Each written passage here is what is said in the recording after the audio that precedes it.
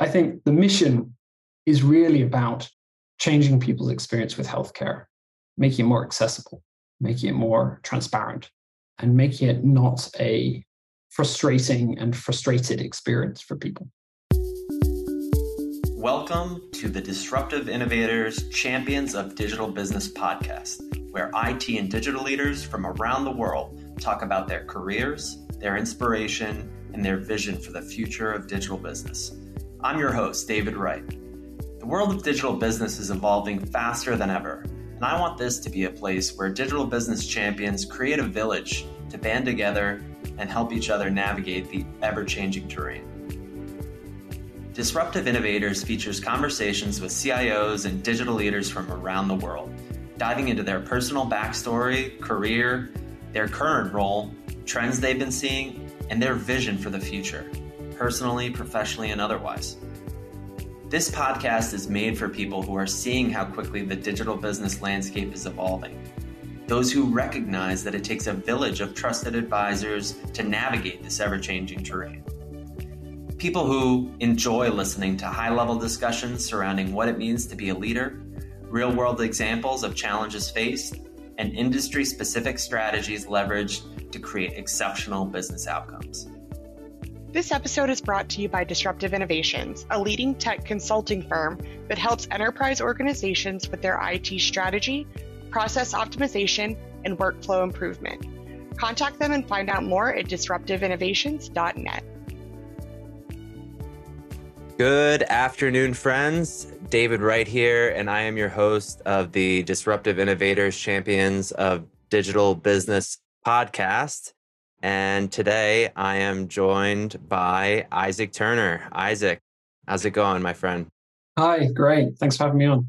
Yeah, it's a pleasure. So, Isaac, for those of our listeners who don't know, can you tell everyone a little bit about your current role?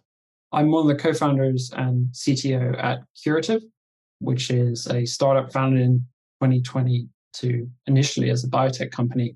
But post-COVID, we've pivoted and launched a health plan based in Austin, Texas. Very cool. So, Isaac, I'll look forward to learning a little bit more about what you guys are up to at Curative. But before we get into that, and really before we get into a little bit about your backstory as an executive, what's one piece of actionable advice you might look to leave our listeners with today? I'm not sure I'm best positioned. I'm sure you've got some listeners who could probably teach me a lot. But the thing that I've learned in my career so far that's been most important is every time you work with people, leave them thinking well of you. That's a long way of saying be nice to people. And I think the reason that's been so important for us is a lot of Curative success and my success has been in building relationships that we can call on later. And so it might be how you turn down a vendor and say you don't want to work with them, or how you turn down a candidate and you say they've not got the role. You want to leave them thinking, I would love a call back from that guy. You want them thinking like, we didn't end up working together, but would love to work again in the future. And that's really, Curative has worked with a lot of people, and being able to call on those people again and saying, we can do something really exciting, are you in? And then jumping on it really quickly, or them referring to your friends has been huge. So it's about not burning bridges and being mindful of that you're trying to find win-win solutions with people you work with. Yeah, that's great advice. It seems simple, but, I tend to have a built-in forgetter where I need to rehear that stuff.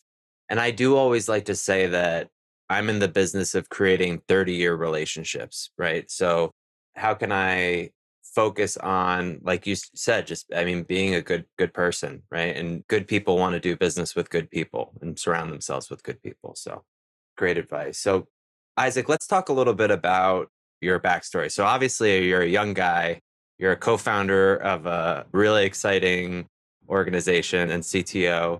How did you start out and how did you get to the position that you're in today? I'm really interested to know. I started deep interest in computers, programming, and studied computer science. I really wanted to learn more about the ways that used to solve complex challenges and push the boundary of science. And that's where I went into the PhD in bioinformatics, which is a field that I originally didn't know very much about, but learned about through university. and got really interested in developing algorithms to handle large amounts of data to pull out insights through statistical methods that just aren't obvious. And that was around genetics and looking at identifying differences between individuals.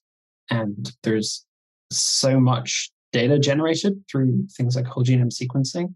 And it's quite noisy data as well, that some of the challenges there are really, really interesting. So I got deep into that and after that, I really wanted to do something apply that in a way that I could see, realized value from it rather than just scientific insights. I think are fantastic and really enjoyable. I wanted to find ways to actually deploy that to make people's lives better. And that's where moving into biotech seemed like an obvious migration.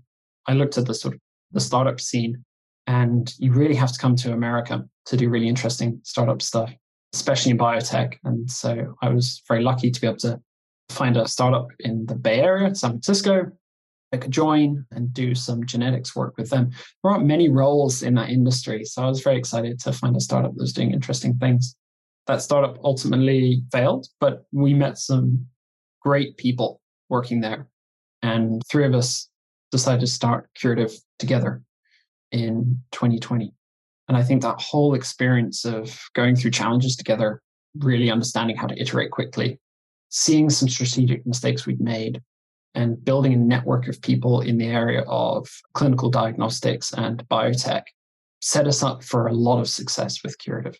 So that's how I got here. Yeah, I love it. You obviously had that experience with the failed startup, right? You gave some great advice to start at the show, some actual advice. But is there another thing, a really important thing, one of the most important things you might say that you learned over the course of your life, personally and professionally? And if so, what was life like before learning it and after learning it? I think the failed startup really is where I learned to iterate quickly and get a sort of minimal viable product or working prototypes, and the value of doing that as early as possible. I think one of the mistakes we made was we came up with these plans for a system that would operate at scale and tried to build the very highly scaled version. And actually, we just didn't spend enough time doing the sort of the 0 to 1. Like, have you run the whole system once? Have you got input to answer? And working across a team with a very complex system to find the smallest thing you can build. And I think if I'd learned that lesson a lot earlier, I would have probably got through my PhD faster. I probably would have tried a few companies, working at a lot of different companies for short periods of time faster. Really just get in and learn by doing. I think it's something that took me a while to pick up. But once you've had that experience, it takes one person on a team to say, yeah, that's a great 1-year plan, but how can we prototype it this week? What would the smallest prototype look like? Often people say, well, that's probably not going to be useful. And in fact, it always is. Let's figure out what we can do this week or this month. Sometimes it's this today. It's like pick up the phone and call a person and ask them. It's about a bias for action, I think. And these are things many people have written about. And I think it took me reading a couple of books around agile and bias for action, I think, really to hit home. And I think it's something that you really have to learn by seeing other people around you do it. You have to surround yourself with those kind of energized people. But once you get in that kind of team, it's infectious to be speeding up velocity and rate of learning by doing lots of little experiments very quickly.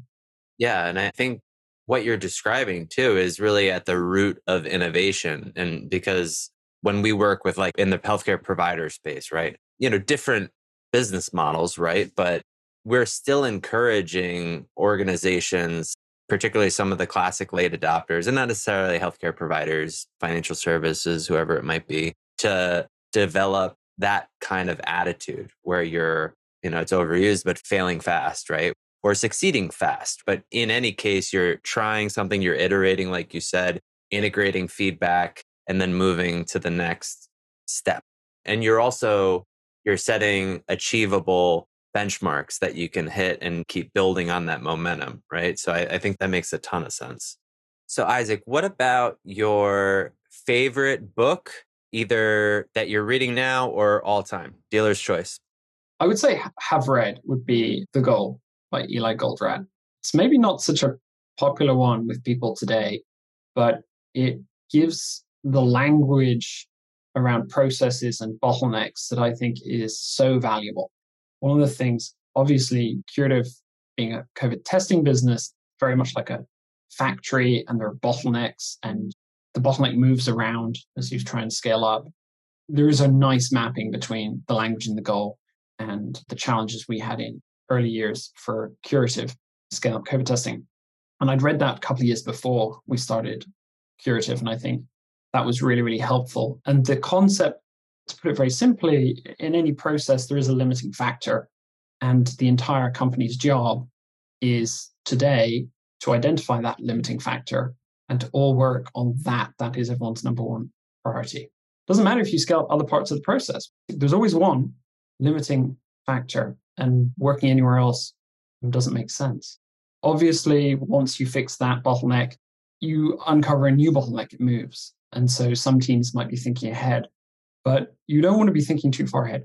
You really want to be all on the same page as a company, as a small startup, about what your limiting factor is, and understanding that if any team can help on that, that is the way they should help. And so at Curative, that looked like at one point hiring was the limiting factor. So we were all trying to advertise and recruit people and trying to keep HR really focused on that function and not trying to distract them, taking things off their plate. At other points, it might be that one of the steps in the lab was slow. And then the question is, do you throw more people at it, or do you use software to make the process a bit faster? But the way we applied what we learned in the goal was every day we'd have a meeting, we'd look at the data and say, where do we believe the bottleneck is? That was hugely important. It's something we've carried on to projects we've done beyond that.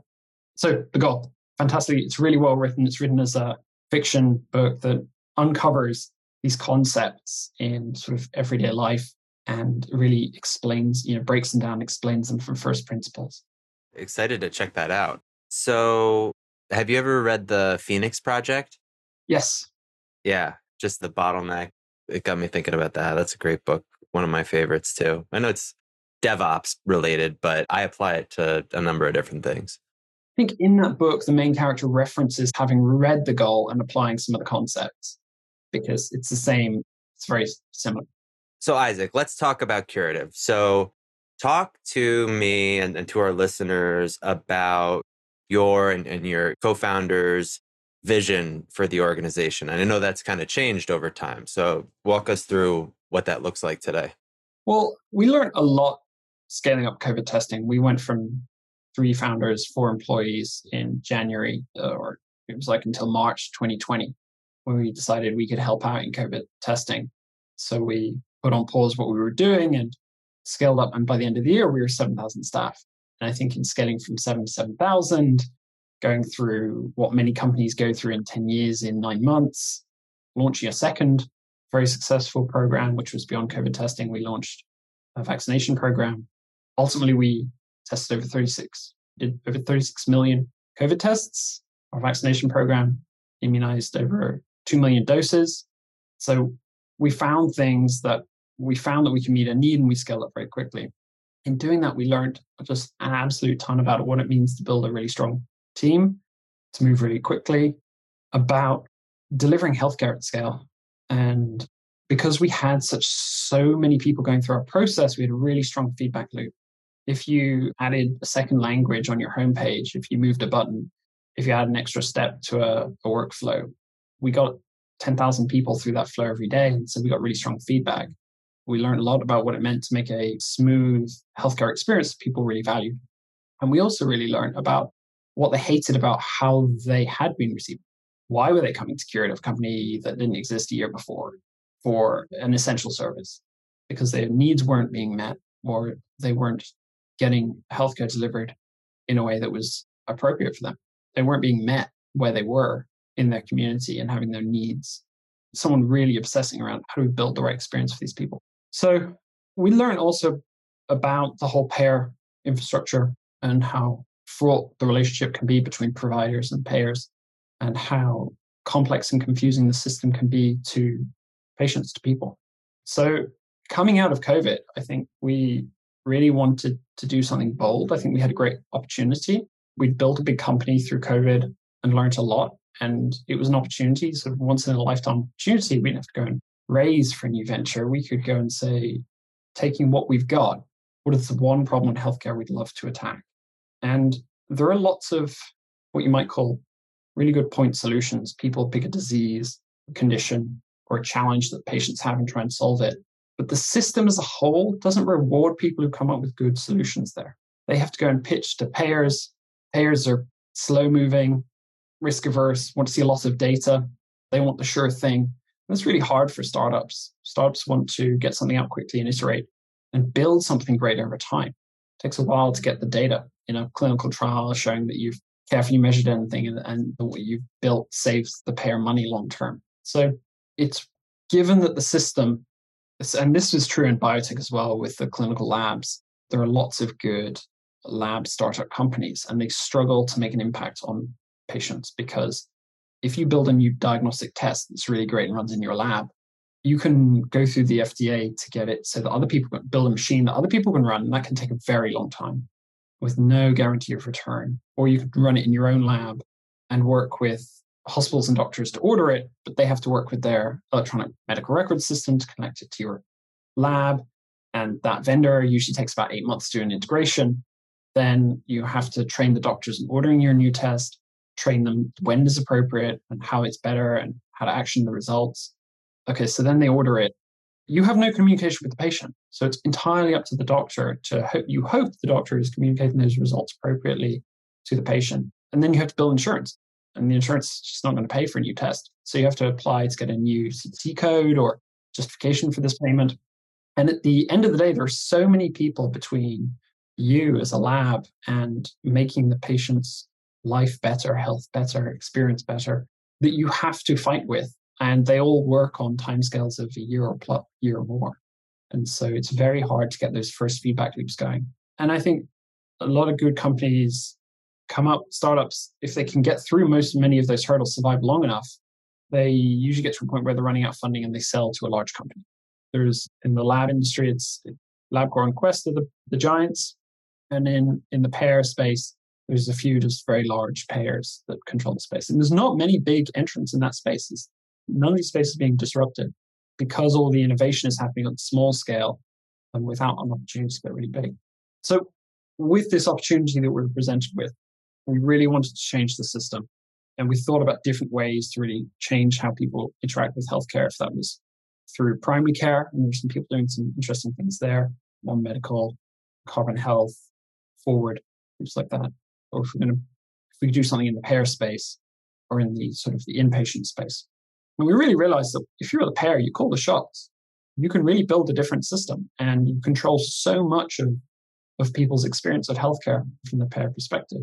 If you look at sort of commercial space, large employers, they really only have 4 or 5 options where they get their insurance from, and there haven't been new entrants in that space in decades. So it takes a lot of capital to go into that space, to show that you can take on the risk and underwrite the risk, and to build out a lot of the infrastructure that's required to operate in that space. But Curative was in a very unique place where we had the right people, we had the right skill, we had the right experience, we had the capital to do it. And so I think we thought that this is an experiment to change the insurance landscape. It was so unique that we've been given. And we've got a very bold vision about the kind of care people should expect and should receive, that no one else is going to take that risk. It had to be us putting our company on the line and saying that's a bet worth making, I would say. Guaranteed return. But I think if you really looking at the way healthcare is going in the US, I think it really pays out well for a lot of people. Like I think if you improve people's health, the downstream effects of that are just huge. That's a very long answer to, I think, a very short question. But I think the mission is really about changing people's experience with healthcare, making it more accessible, making it more transparent, and making it not a frustrating and frustrated experience for people. And it's interesting, like towards the tail end, like you mentioned, like helping getting people healthier, essentially, or improving the health of the public and kind of making it better. The interesting thing about the provider space is so often they're actually doing better when people are sicker. That's why I feel like this transition to value-based care, more on the provider side, right, is going to be so crucial in order to get kind of in alignment with exactly what you guys are doing, right? It's kind of sick. And I think one of the challenges with value-based care is a very complex thing, and it has lots of different ways that people build it out. But obviously asking providers to take on the financial risk of the health of their panel, it aligns incentives and makes some sense, but also puts a lot of responsibility and thinking on providers who really just want to get their job done. And it also has, I think, in some systems, a way of locking patients into only working with one provider. Because if the patient can move around, then one provider can be held responsible for their long-term outcomes. And if they can't move around, it's a loss of freedom that I think ultimately leads, whether or not it reduces the quality of care, it leads to a perception of decreased quality in care. If I tell you can only see one doctor and I ask you like how good your healthcare is, you can be like, well, I don't have choice. And I perceive it to be worse for that reason. So what I think we're trying to do is with the no copay, no deductible plan, we are saying we will take on the financial responsibility of your health. So we're on the hook for it. So now you and I, you as a member, Curative as an insurance plan, we're aligned. We both want you to be healthy. And that's because you want to be healthy and we don't want the cost to get out of hand. And I think if you don't deal with healthcare issues today, if you don't get ahead of them, you will turn up in the ER on a Saturday night and we'll have a horrendously big bill. Short term, that's going to increase costs. Long term, we believe that it will significantly lower costs. And I think as part of that bargain, you're also saying you're going to engage in your care as well to get ahead of these issues. And that's where we have this baseline visit concept. Within the first 120 days, members have to engage in a preventative care visit so that we're both committing to address care issues early. Does the baseline visit affect the premium level that the person is, subject to? Imagine it would. If you do the baseline visit, you have no copays and no deductibles. You have a 120-day grace period at the beginning of your year. So 4 months at the beginning of your year to do that baseline visit with us. And if you don't do it, you get swapped onto a high deductible plan. So it's basically like if you, on this curative plan, you commit to do this visit. The visit really is about understanding what are your health goals for this year? What are you struggling with? How can Curative help you get the most out of your healthcare? How do we pull down barriers? How do you get assigned a care navigator? And you might tell the care navigator, like, my primary care doctor never has appointments. We're like, okay, I'll take that. We'll go and make some phone calls. We'll find you a better one. It might be like, I thought I got a referral, but it didn't go through. I can't see a specialist. We're like, okay, we'll call around. We'll find where that referral went. We'll see if that appointment's available. We'll get you in there. Short term, yes, this is going to increase our costs because you will use more care in the short term. But we believe people don't want to be in doctors' offices their entire week. They've got other things to be doing. Really, our job is to empower members to be advocates for their own health and not to try and frustrate the process of seeking care, which I think is many of these high deductible plans, they see costs going up unsustainably, 7 to 10% year on year. 20% of the US economy is now healthcare, which is unsustainable. And one way they can reduce costs next year is by giving everyone a huge deductible and a huge copay and complex plan that they can't navigate so they don't get care next year. And yeah, that'll decrease costs next year. But the year after that, all the things they put off are now coming back. And so you get stuck into this cycle of cranking up the costs that members have to pay, increasing that cost sharing for short-term reductions in utilization. But what you're not seeing is the increasing sort of health deficit that is growing there. I mean, last year, our premiums went up, our deductibles went up, our out-of-pocket max went up. They didn't tell us about the out-of-network benefits going up. They only showed us the in-network benefit summary because we have a PPO. And throughout last year, because we see some out-of-network specialists, and that's why we have the PPO, we must have had like 17 different bill inquiries, discrepancies. No one would have mentioned, no one would have brought up unless we brought it up, caught it, and then brought it up. So I was saying, like, when you mentioned having a navigator who's actually proactively advocating on my behalf, I mean, that's really cool to me. I mean, that's kind of like you said before. I mean, it's unheard of, really. Yeah, I think we're demoing a really different model, and we're only showing that this model can make sense. It's not just about removing copays. You cannot do that on your own, on its own. You have to help people navigate the plan. You have to make sure that they understand and have the support they need. And you have to make sure that they're equipped to get ahead of health issues. And preventative care, everyone knows, most cost-effective, and efficient kind of care. It's kind of care everyone should be getting. And actually, when you put a copay in place, what it incentivizes is, I will put off the early stuff. I won't pay $50. I'm going to put it off until you get the huge thing. And you're like, this is huge. I'll pay $50. This needs to be fixed. And so it really incentivizes deferral of care, which is, I think, a big problem. Our plan is a PPO as well. And I think helping people stay within the network. We have something like roughly 1 million providers across the US in our network. But making sure people are able to find what they need in that network is an important part of it. So making sure they have the right digital tools, they have someone they can call. I think that's really important. What about some of the biggest challenges you're facing as a fairly young organization in this, new kind of payer game, either in regard to that or just as a whole? What are some of the biggest organizational challenges facing Curative today? I would say B2B sales are always hard. And I think the sales cycle for health insurance is an annual renewal.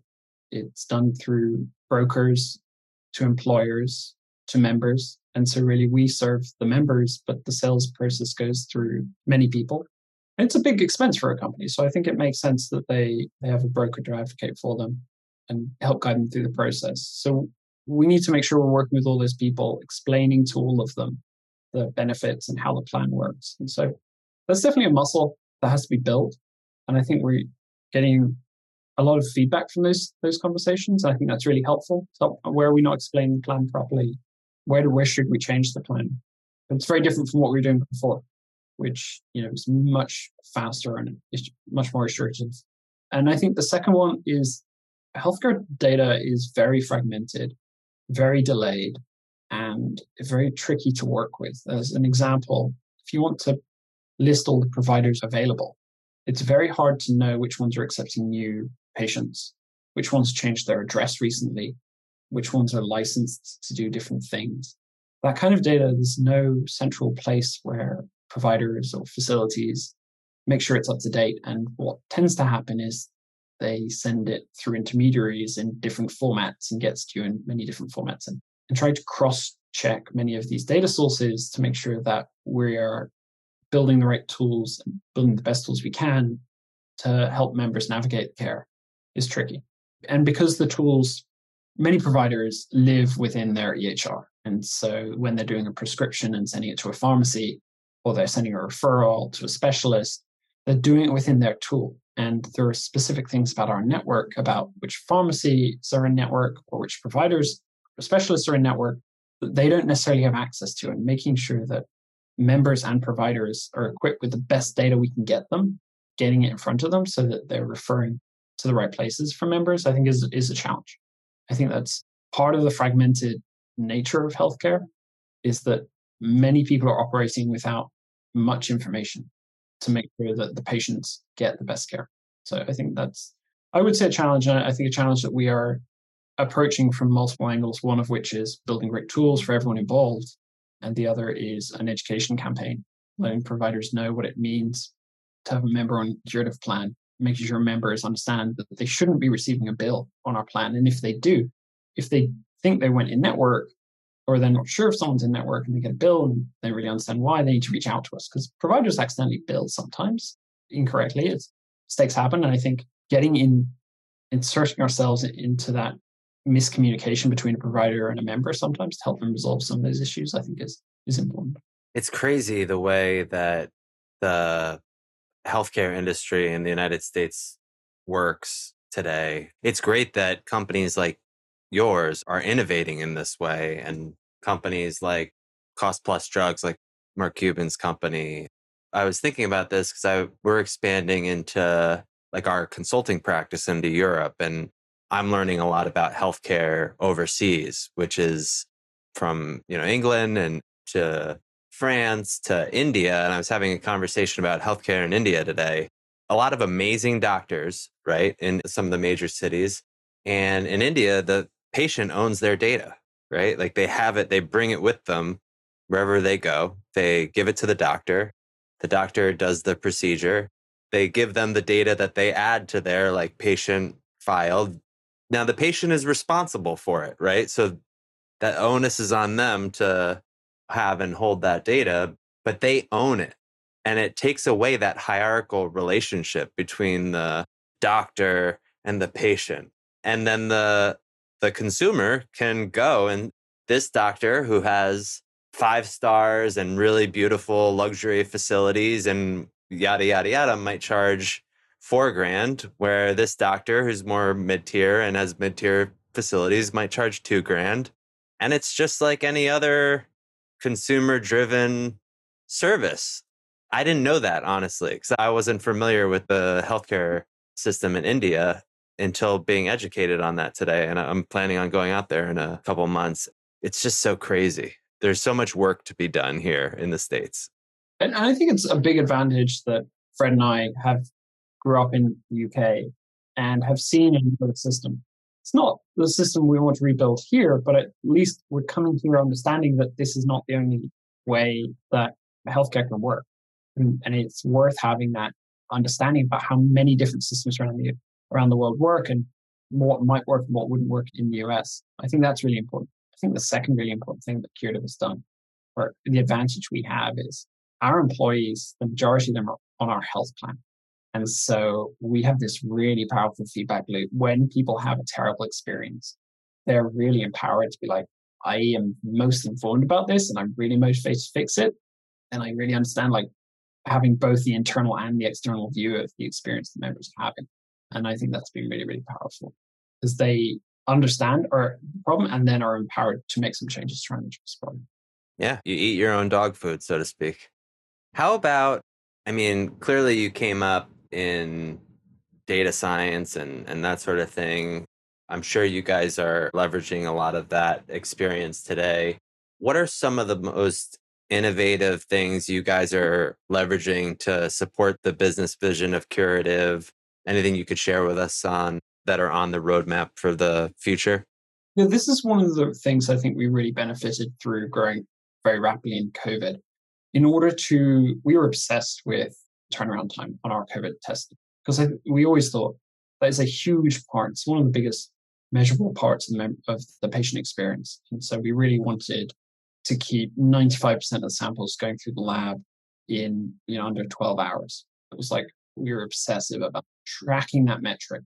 And there are a bunch of metrics that are leading and lagging metrics around that. And we built this habit of building a data system that would tell you up to this minute where the organization is at, where are all the samples, where are the bottlenecks, and have a very fast feedback loop so that we would see problems building today. We could get ahead of them so it didn't get worse tomorrow. And that meant often when you work with vendors, they'll give you like a flat file every day. And we just built this expectation that it's 5 minutes or less that we're getting data from you. Like it's no good you telling me 24 hours later as my shipping partner where all our packages are. Because if you're a day delayed getting packages to our lab, and then our lab has twice the volume to get through today because it's doing yesterday's and today's, that will crush the lab and destroy turnaround time for the rest of the week. And so we became obsessed with fast data from all of our data sources. And that meant when you're hiring really fast, you need to be feeding like headcount and shifts and who's working where every sample was up to the second through all the processes. And that's one of the values of building our own systems. We had really detailed data. But even with external systems, you can replicate the database in. So we have a read-only version, or systems like Fivetran will stream changes in. So learning that business practice as well as the stack that supports it was really, really important. So making sure that every vendor we work with, we have a way to stream data very fast from them. Right now, we put that into Snowflake, use Looker on top of that for viewing it with dbt for the data models.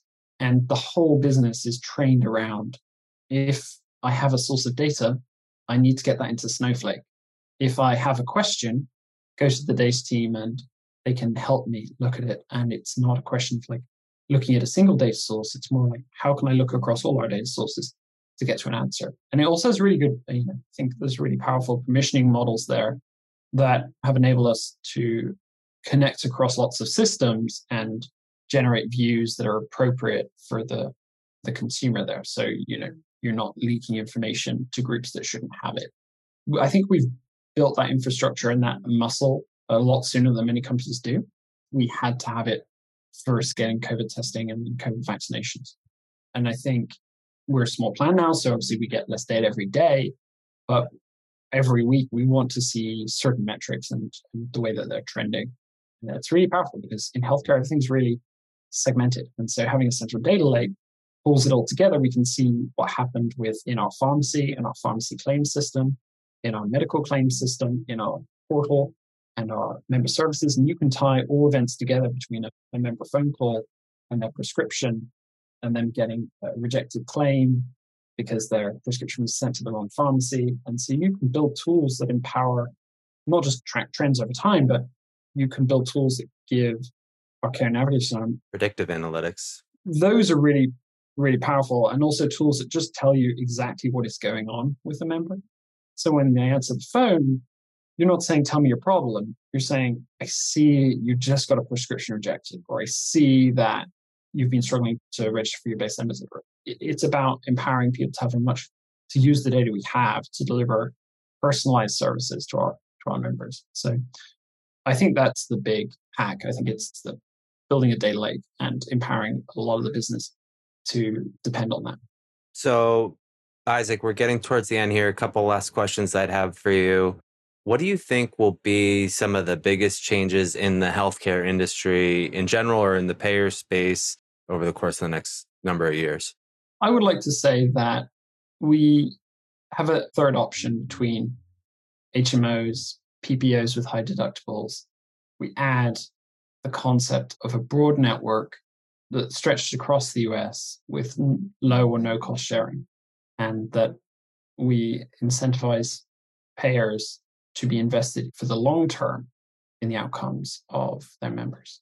I think that's a change that if Curative can show this model works, there will be copycats. And I think that could be quite big. I would love it if we were able to really convince people that this is the model. So I hope that's the change. Me too. All right, last question.